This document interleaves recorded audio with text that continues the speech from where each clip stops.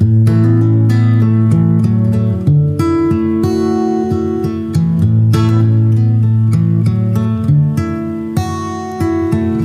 you're looking for one of the most beautiful and playable custom acoustics on the planet, look no further than Ed Rice at Dittmeier Guitars. Ed is a true artist, transforming exotic woods into magnificent, sweet-sounding instruments. Go to toirguitars.us, that's TOIRGUITARS.us, and contact Ed today. Hey everybody, Brad and I want to say thank you for listening and thank you for the support. Please continue to listen and share this podcast on all platforms that you can. And if you'd like to support us monthly, we're set up now where you can go to anchor.fm/Top Hill Recording, hit the support button, 99 cents, $4.99, or $9.99 per month. Any amount would be greatly appreciated. Now back to the podcast.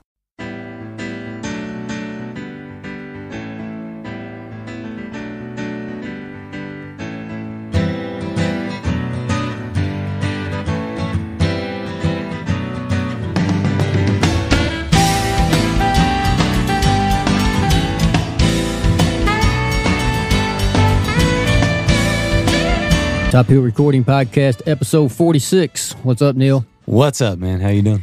I'm doing pretty well. Got a guest here tonight with us, Nick Dittmeier. Welcome, Nick. Hey, thanks for having me. And while we're talking to Nick, Neil, you brought us down some bourbon, man. Tell us what we're having. We got some 1792 small batch. Yesterday was my sister's birthday. So that is her favorite bourbon. So in honor, I'm drinking it. That's one of your favorite too, isn't it? I don't know about favorite. I guess we'll find out after this podcast. All right, we'll pour a little and cheers, Neil. Cheers, Nick. Right on. Cheers, man. 1792 never disappoints. Oh, yeah. That's good. So, Nick, why don't you start out? Go back and tell us a little bit about your childhood memories and music. You know, where you experienced music early in life and when you realized it was going to be an important part of your life. Yeah, like when we would have performances at school and stuff, I always got pretty pumped about that, you know, to see live musicians and to see live music. My grandma, she is still alive, and she was a music teacher, and she, you know, kind of taught me piano and guitar, and then as I got better to, you know, work on the music theory aspects of that and to build that part of me as a musician, which has been beneficial. So, you know, I liked when I got to see music, and I liked, you know, as a kid, a lot of Muppets stuff and the music that was in all of those kind of movies, and then like stuff that was in cartoons and things like that. And then as I got older, you know, I started experimenting more into different genres of music and learning different genres of music. And yeah, so we're kind of here today with it. Were you ever in your grandma's class? Well, it was a Catholic. No, I wasn't, because she was a teacher over in Louisville. I grew up in Indiana. She was teaching at Catholic schools and private schools and stuff like that. So when did you first pick up a guitar? Well, the summer between my 6th and 7th grade year. So that's when I first started learning chords and wanted to do it. And the reason that I wanted to learn how to play guitar was so I could write song, you know, or to be in a band and to write songs. We'd moved in this house, this newer house, and the guy across the street from me told me that he was in a band with the kids that lived in the house before we lived there. And I was like, oh, well, fuck, you know, like I need to like learn, you know, this is like my chance, this is my opportunity to like be in a band. Well, it turns out he was just lying. And it, like, so I like got a guitar and learned some chords and stuff and went back to him and was like, yeah, you know, like now we can jam. And then I kind of made sense of it that like he was kind of lying about the whole thing. But I learned some chords. So you started writing songs at the same time you were learning the guitar? That seems, you know, I don't think that's quite the usual path. Well, yeah, I needed something to like. I needed like an instrument to play to like these lyrics like I had. So, and guitar is just the, you know, the easiest thing to pick up to get there, you know, and so that's how we got guitar. So when did you first start getting with some organized bands and practicing as a unit and learning songs and that sort of thing? Pretty soon after that, I was trying to like enlist people from my school or people from the music store that I would meet, maybe playing before lessons or see around, that try to network with people and just get together and do something, and or people like from my chorus class or something like that at school. I tried to move fast. So like within a year, I was still like 6 months to a year, I was like trying to get people together to do this. Like we didn't like obviously like make a record, but yeah. And then, so did you start almost immediately writing and doing your own thing, or did you do the cover band thing for a while before you kind of jumped into writing? No, the thing that really gripped me too was at the time this would have been like in the late 90s, early 2000s. So there were a lot of all ages places that had popped up. So that's kind of, and I there was a band at school or a few of these bands, and they were playing these venues, and, they would hand out flyers at school, or, a few of them had actually like made either like 7 inches or CDs or cassettes. I guess they still made those, but like, so that's where my entrance into it. Cause like the first time, I mean, like into my 20s, man, like when I was like paid like a guarantee to play somewhere, like I didn't know what I was doing. And like I had no experience playing in bars. So like it was like a Halloween gig, and I was probably like 23, 22, and we were paid to play 2 sets. Well, I never even like went and saw bands playing bars or anything like that. So like we just did our set of like 10 to 12 songs and then like took a break and then did the set again. Like I thought that's what you did. Like, like people would see the show and like that was the band. And if they wanted to hang out, if they wanted to leave, they could leave. And then I thought ignorantly like more people would come in the bar, over the course of the night or something like that. And so, yeah, that's what I thought you were supposed to do. It makes sense, man. It's kind of like when you go to a comedy club and there's a 7:00 show and a 9:00 show, especially if you don't know. So I have to ask, was that with Slithering Beast? Yes. Oh, yeah. Right. You probably haven't talked about Slithering Beast for a long time, but Brent West is one of our best friends. Okay. We heard about Slithering Beast from Brent, and kind of heard about.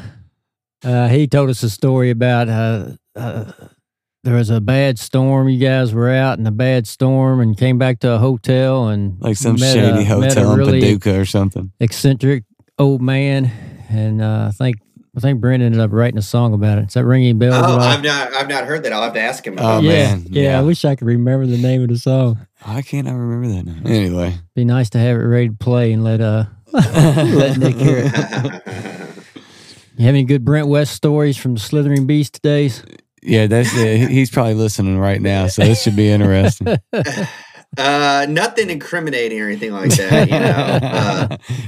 He's pretty laid back. Yeah. It was nothing crazy I can really think of, but he's a great guy. Yes, he is. So if he's listening, shout out to Brent tonight. But yeah, like during that, I mean, like I didn't really start touring like a whole lot until a little bit after Slithering Beast, and then that's when I kind of decided to go like full throttle with everything and put myself out there. And man, you do go full throttle, it looks like, when before we had all this shutdown, and looking back at your touring, you stayed pretty busy. Yeah, and man, I, as messed up as everything has been, it's been nice to have a break from that. That, to be honest with you, and I feel kind of like when it's all said and done, we'll, obviously lose a year, and that's fine. Maybe I kind of look at it like the Kevin Durant injury or something like that. Like could get a year off, whatever. Yeah. But yeah, so we're kind of plotting what that return is going to look like and when that's going to be. We have kind of a few projections on and kind of a few scenarios of like what that will look like. Oh, So it looks like you already have some dates set in Europe for 2021. Is that right?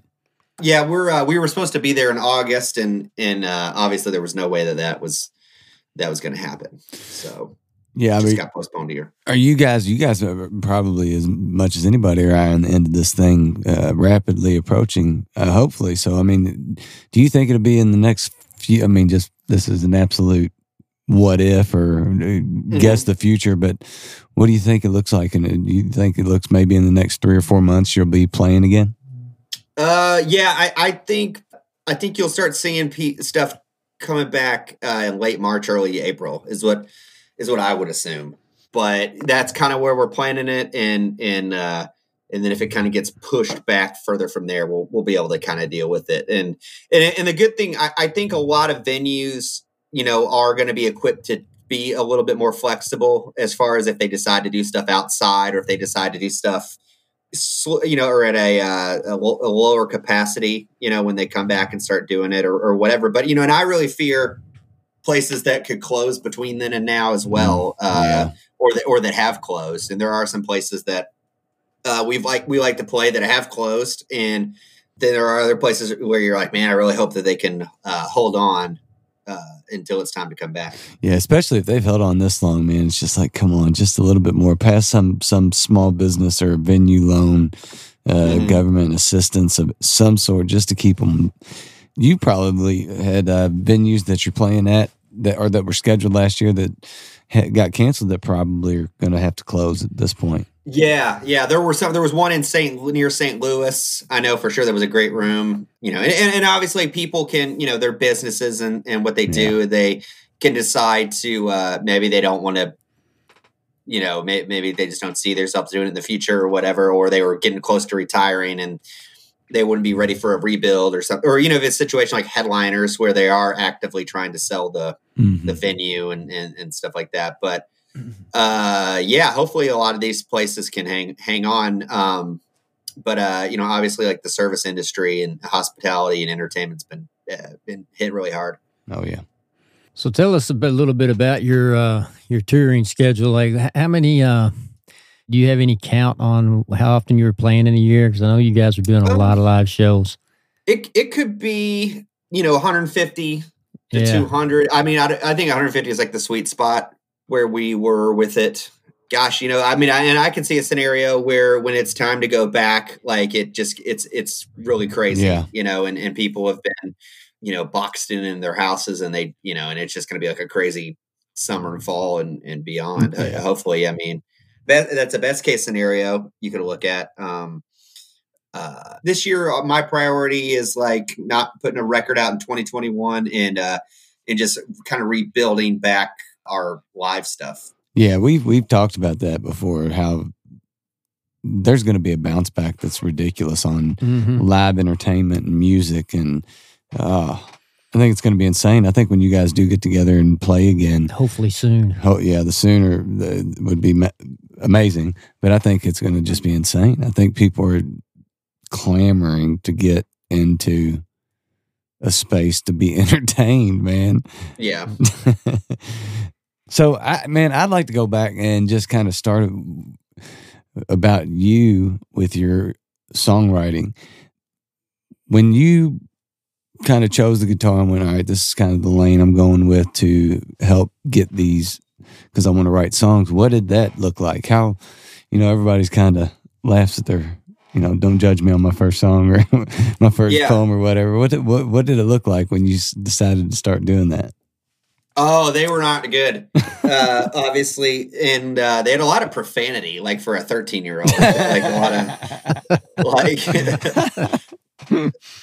some of it was just trying to like entertain my friends and stuff like that.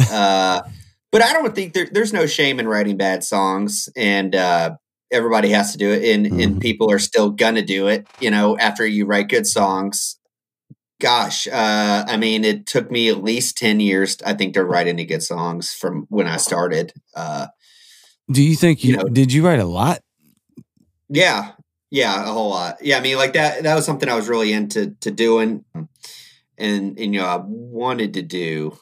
from a pretty early age it's what I was going after. But even now, I mean, I try to work myself out as much as I can every day, even just if it's just for a couple minutes here and there, just trying to do something. Maybe if you get a line or two, or, you don't get anything and you move on, and that's just the way it is. But, not being too attached to, let stuff develop is kind of the way I look at a lot of it. Do you dedicate the time to do that? Like, do you make yourself sit in a certain spot and go, all right, I'm going to give myself schedule time? Yeah, 5 minutes, even if there's nothing, or, an hour to sit here and look at this paper. Yeah. And I usually do a lot of it early in the day because my wife wakes up later than me. And so, anywhere from like 8 o'clock to 10 o'clock, or like I've got my piano downstairs too. And so I actually been playing a lot of piano in the shutdown, and then from there, I'll my drummer Josh, and we'll kind of get together and hammer stuff out, and then just have some rough, just like phone demos, stuff down in the basement, and and then kind of make them make the cut from there. So outside of just writing a lot, which it sounds like you were doing, what were some of the things you do to try to improve and get better as a songwriter? I still really like going out and seeing people play music and enjoy like watching people play. So like if I'm not touring and I have like a night off from home, I try to, I know a friend's playing out somewhere or something, I'll go try to catch that. That kind of goes back into where when I was younger, I just tried to see like every band play, anytime I could see bands play. And I don't know if you guys remember this space. It was called the Brick House on Bardstown Road. I do remember the Brick House. It became the Buffalo Wild Wings. Yep. Okay. I thought it was right down there, but like Baxter. And by the Taco Bell there. Yeah. It's like, so, but there were a few up and down Bardstown Road, and there were a few in Southern Indiana. So like a lot of those places were having, band, I'm talking like, bands playing in front of like fucking, like 10 people, not like huge shows every night or anything, but like, you could realistically go see bands play. And I just kind of went out and like, maybe I would be like the only guy at the show, and there would be like some out of town band or something. And, I would just get to talking about like what their tour was like, or, what they were up to. And just, that's really always the best way, just to kind of go be a part of it, let it be like your lifestyle. And then if anything else kind of comes of it, then it comes of it. In 2013 and 2014, you put out 2 solo EPs. And then you connected with the Sawdusters. Is that right? Well, so I didn't have an for my band. So we were just playing under the name Nick Dittmeier Band for like a while. And it was our old bass player's dad, who's like kind of a funny, like eccentric dude who makes this art with skulls and stuff like that. And he was always like coming up with band names, and he threw that one at us. And we were like, okay, yeah, like that's just fine. We kind of went with that one. So those guys were backing you on the solo stuff too, or? Yeah. So they weren't a band before they were my backing band. Basically, they were my backing band, and then we like named them. Okay. So, you know what I'm saying? Like they like to have an okay. So that's the way that worked. And then those guys cycled out. I kept the and it's good because I do solo shows and like, some duo shows and stuff like that too.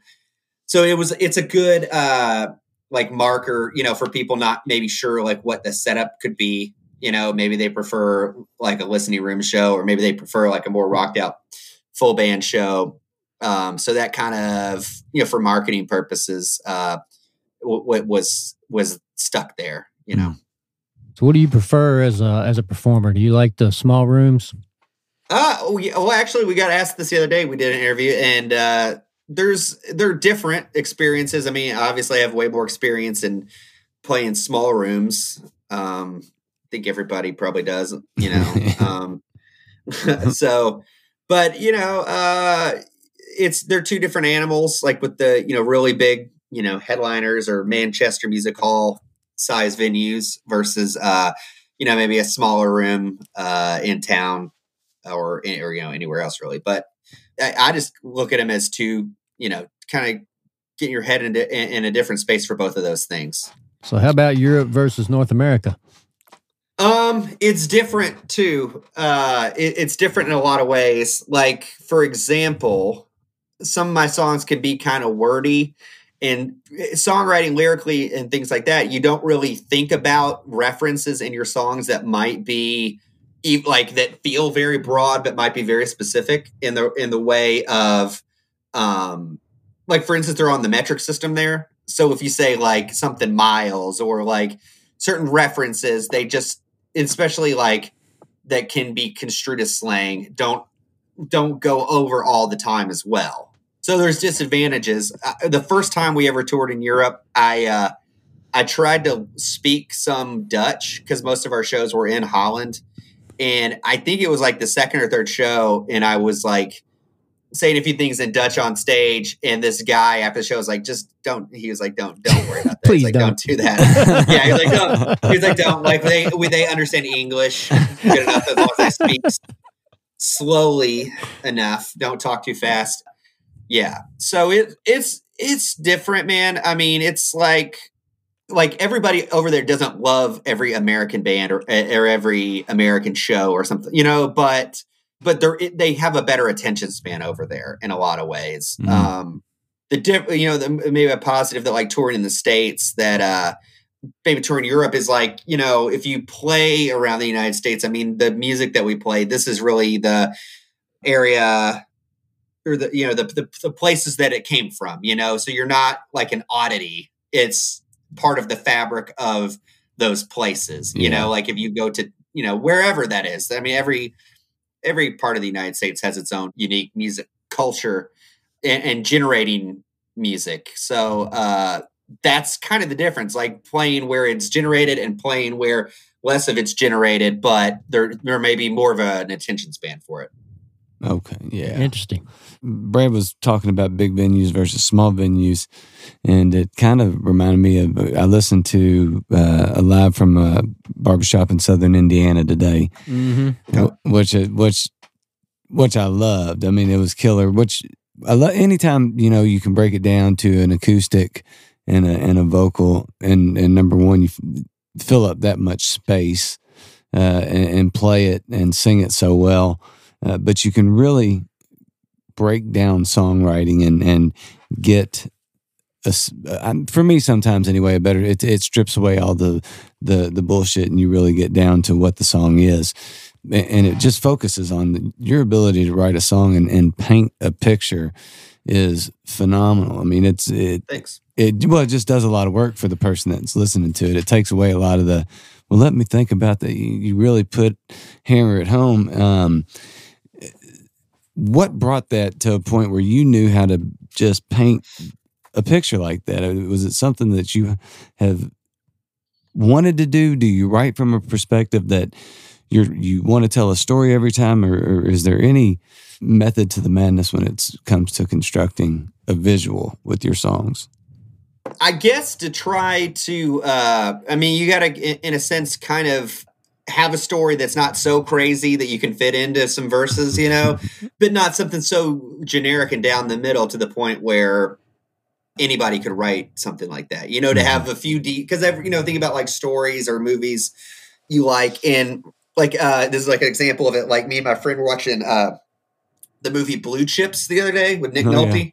Yeah. And like the story, the story of Blue Chips is like this moralistic, fork in the road where this guy is at and like what he does to do it. So it's like a story like that's as old as like storytelling itself, essentially like a moral dilemma, but it's a matter of like where the touches are on that story that makes it unique, Think about writing and like as you are as an individual or those things that like, I don't know how that stuff comes off really to people. It might be good. It might not be good. I don't know. There are probably people that don't like it, probably people that do like it, but like, that's like the best I could do, like that's that's like that's just what I came up with,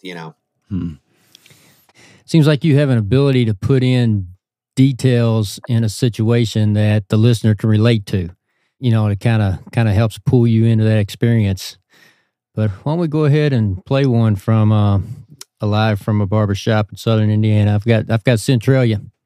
Yeah, and then you got to tell us the story, man, because it's a great. It's great. I'm going to tell some stories tonight. Mainly, they're all cautionary tales for the most part for adults or people thinking about becoming adults. This first cautionary tale is about financing a van with 180,000 miles on it on a 5-year payment because of credit union. You know, I'm just financially at the point. Well, it's kind of on them now. You know, it's their problem. That's fine. Like, why did they do that? This song's about a van. Don't worry about the van though, man. It's in a good place right now. It's in a van graveyard in Scott County, Indiana, just up the road. Hanging out with other vans. Couldn't pull their weight anymore. The song's called Centralia. Centralia, you broke my heart. I put the keys in the ignition, but the engine don't start. Centralia, you smeared my name. I take a good look in the mirror and I see the only one to blame. Way down in southern Illinois, there ain't nothing but corn and soy. And after 300,000 miles, oh, you got sick of this lifestyle. Centralia, you broke my heart.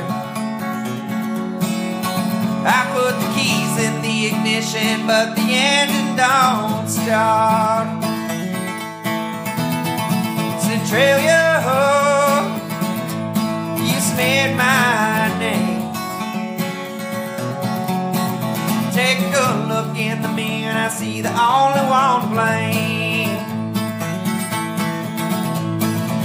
I started walking and I stuck out my thumbs. My boots hit the pavement, bleached by the sun, and the wrecker came, soldier for scrap, and I remembered that I left my sunglasses on the dash.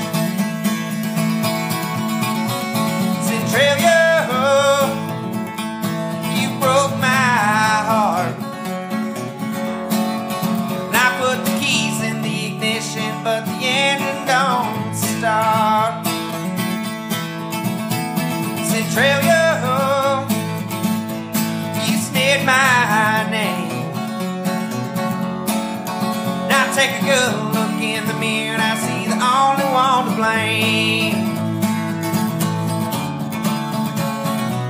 And on the road, in your rearview mirror it's crashed. Whoa, that's when you know there ain't no looking back, is it now?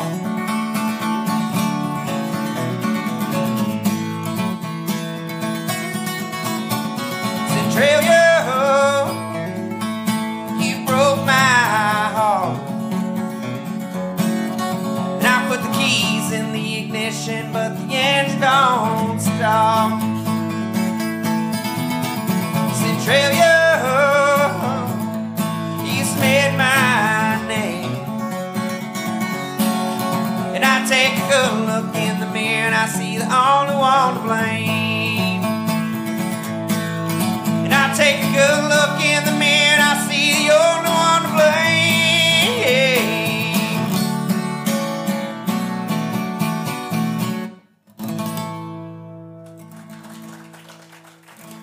Yeah. Yeah, man.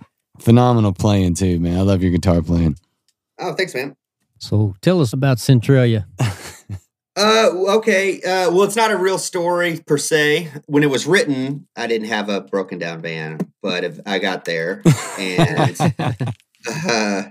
so it really is. It's on my father-in-law's property in Scott County, Indiana right now. It blew up. That van did. But Centralia was a city in Southern Illinois that we had played. And I was at my house and I was just like, humming that melody, because we had like this, it was a duo show with me and a guitar player coming up that we had, and that's where it came from. Well, we really did play in Centralia, but the story is kind of pieced together from like a couple different stories for the most part. That's how you do it, man. That's how you do it. So what's going on in Nick's head when he's writing songs? Do you see visuals? Do you see like a movie as songs develop, or do you hear music melodies, or is it different at different times, or what's it look like? Well, I mean, I used to be kind of more like writing wise, wanting to get things done like pretty fast, and feeling like if I couldn't sit down and kind of get the outline or anchor things down, that it probably wasn't going to happen. I'm more like patient with that stuff now than I was, but yeah, I mean, I want a few things to click together. I think the choruses are like a hook. Obviously, it's the most important part. And I had a friend, and he told me, like when I was in my late teens, that about like I can't remember who told him this about songwriting, but like envision that like you're writing a song about pizza, and so like the choruses are like, we like pizza, or we hate pizza, or we ordered pizza, or whatever the fuck. And then like the verses, they're going to be like what kind of toppings we like, or why did we order pizza, or where are we ordering pizza, whatever those details are. And then your bridge or your pre-chorus, like those are, would link anything else or tie up any kind of loose ends. But like, that's kind of like your big picture of like what you're kind of doing. And there's like so many songs that you can like really like super, demonstrate that, obviously like pretty much all, really, really solid ones too, I guess. That's a killer analogy, man. I love that. And I've never heard anything like that, but that's awesome. Yeah, that's killer. When you were planning or writing or producing the 2019 Companion and a Live from Barbershop in Southern Indiana, did it start out as an idea to have a studio side A and a live side B? No, because Companion came out at the end of 2019, and it was like, because we put out All Damn Day at the end of 2018, and right when we put it out, the producer engineer was like, hey, if you want to come back up and we can start working on some stuff. So we did. And that didn't have a vinyl release or anything like that. So then once the pandemic happened, I don't remember exactly how I got a hold of it, but I didn't record the set with the plan of it coming out or anything like that. Once I heard it, I was like, I don't hate this. I was like, it's pretty good. And I was like, and so we would have like a side A and a side B. To go from there. So that's kind of because I was combing through some live stuff that we had like I think I just had CDs of stuff people had burned, like from, and then the engineer producer from All Damn Day and Companion, I sent that to him, and he doctored it, he like remixed it and mastered it and everything. And then that's where that came out of. I don't think like because I did the live set with the intention without the intention of anything, and I don't know if like some of the stuff that I liked about it could have happened if I would have had that in my head at the time as it was happening. Oh yeah. Where did you record? Companion and All Damn Day, they were done in a studio in Indy called the Arc Barn, and that's since been moved to Bloomington. And then the live set was done in Madison, Indiana, and it's actually in a barbershop. She was doing, it was a friend of ours, Jane Vonderheed, and she was doing a show a month, and I think they were letting like 25 people in or something like that, So it actually wasn't a barbershop. Yeah, it really was. Okay. So it was, so like, no one was getting their hair cut in there at the time we were recording it. So but she was doing up until obviously the pandemic shut everything down. She was doing one a month, kind of curating this series. Oh yeah, that'd be awesome. Switching gears here, and I was just thinking, and you mentioned the pandemic, and I'm just wondering how many songs you've written in 2020. Not that many, man. Like to be honest, because there's like kind of a psychology to like doing things without a deadline that just kills it, you know? So like less than 20, you know, or something like that. I'm trying, but like not like something crazy, because I mean, I've been relatively like unmotivated through a lot of this, you know, and I'm starting to kind of kick myself back into gear as far as doing stuff. But yeah, for me, it was just really, you know, hard to like discipline myself to do anything without a deadline. I would definitely say I was like less productive than I normally would have been. So Centralia came from a barbershop in southern Indiana, like we said. How about we take a listen to Wildcat Creek from Companion? You want to set that song up for us? Yeah. I wrote this song kind of based on two things. I wrote it when I was on a little mini tour through the Midwest with my guitar player JP a couple years ago. And Wildcat Creek is actually it's actually a creek in Northwest Indiana. You pass over it on 65, and like that's kind of where the title came from. But the story there was a book called The Boss Men, and it's based on like Bill Monroe. There's a Bill Monroe part. There's a Muddy Waters. Maybe it's just Bill Monroe or Muddy Waters. It's called The Boss Men, and it's kind of loosely about Bill Monroe's early life.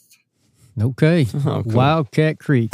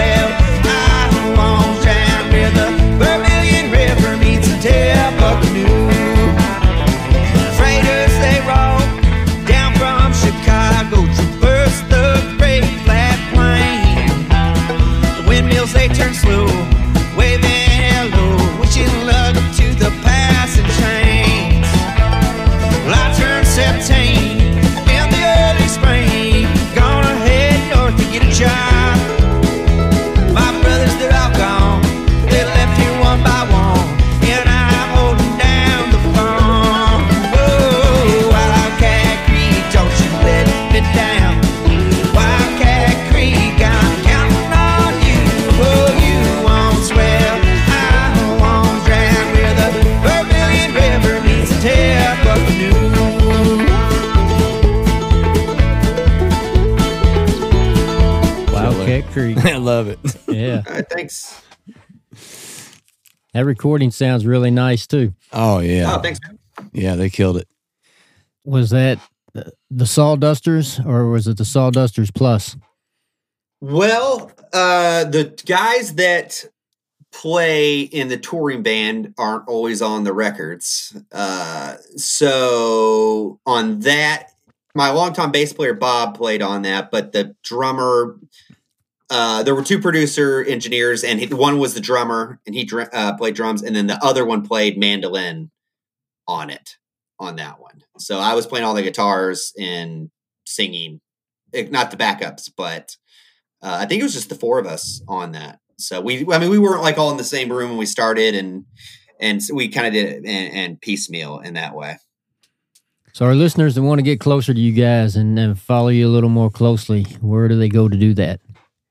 Yeah, we're on Spotify, Facebook's, Twitter, Instagram, YouTube, all that stuff, or nickdittmeier.com. We'll link you to all of that stuff. But anywhere you search for us, we'll turn up on your searches.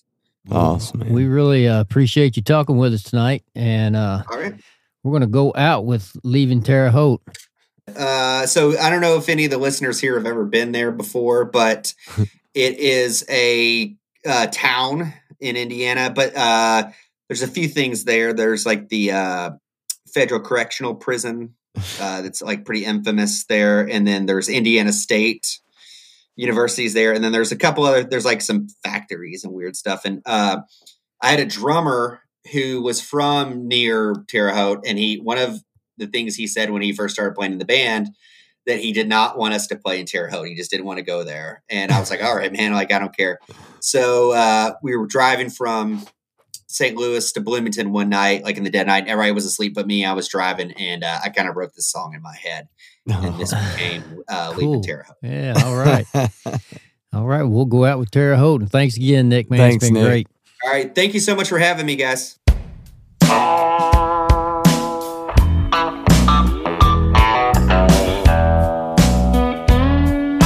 Sycamores play on Tuesday, but I won't be in the stands. Be checking my oil pressure and loading up the van.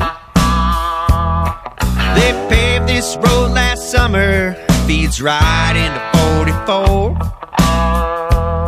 And it's flags that reputation that this town works so hard for. I'm leaving Terre Haute, leaving Terre Haute, leaving Terre Haute, crown jewel of the Wabash Valley. Let's go.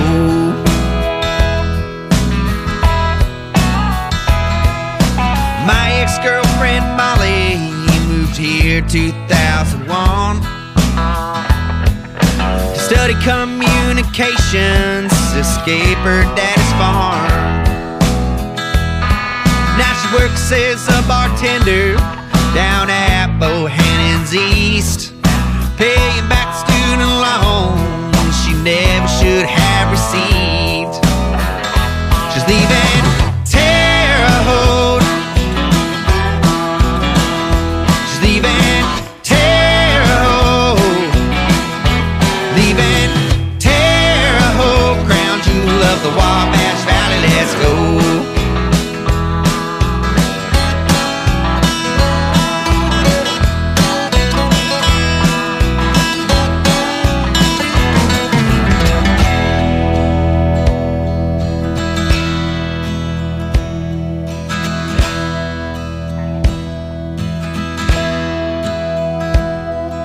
The heat settles in the valley, the prison glistens in the sun. A narco-terrorist awaits a sentence, the kids move into Rose Holman. My dad worked at the prison when they killed Timothy McVeigh. His lawyer picked up his ashes, threw him in the trunk, and he drove away.